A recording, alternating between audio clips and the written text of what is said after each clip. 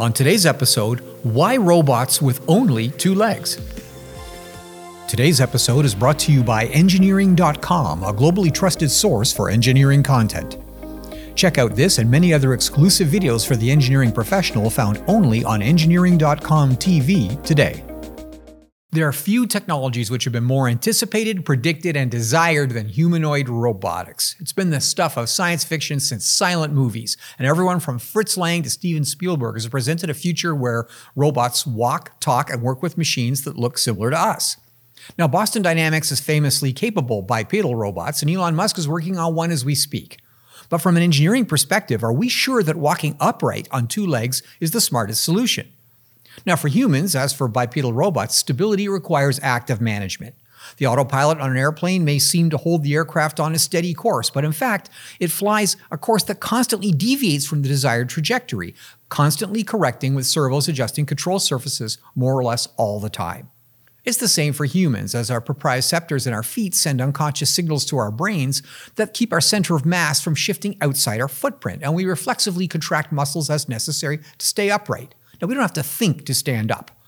Bipedal robots don't need a system quite as complex and can rely on things like gyroscopes and inertia sensors to keep the machine upright, with the machine's center of mass within its footprint area. But it's an incredibly complex problem, and Boston Dynamics has published a humorous outtake reel showing the many times that its development machines topple.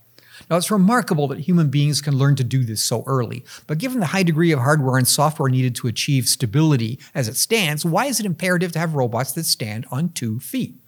Now, in the case of Boston Dynamics, their most commercially successful product is the small 4-legged dog-like machine, which can be fitted with a very dexterous arm and general-purpose gripper, which can be used to, among other things, open doors. Now, 4 legs are a major advantage, offering intrinsic static stability and a lower center of gravity. And to do useful work with a gooseneck arm, keeping that weight low has beneficial effects on payload handling as well. I believe that there's a general consensus that the holy grail, a personal assistive consumer robot, will require machines that roughly look and walk like a child. Now, I'm not sure this is correct. I suspect that the first practical robots will be like the Boston Dynamics unit, a small dog with a goose-like neck and general-purpose gripper. With 2 optical sensors in the end effector for binocular vision and sufficient computing capability, this kind of machine ought to be able to do what we all want it to do. Do the laundry, clean the bathrooms and kitchen, take out the trash, and generally tidy up. Look at Star Wars. The eloquent, shiny gold robot C-3PO was bipedal. But R2-D2, the useful robot, was shaped more like the kinds of units available commercially today. 2 legs are good, but 4 legs may be better. Well, that's it for this week's episode of End of the Line. If you like this show, consider joining Engineering.com to get personalized story recommendations, follow topics you care about, and participate with the global engineering community. Thanks for tuning in.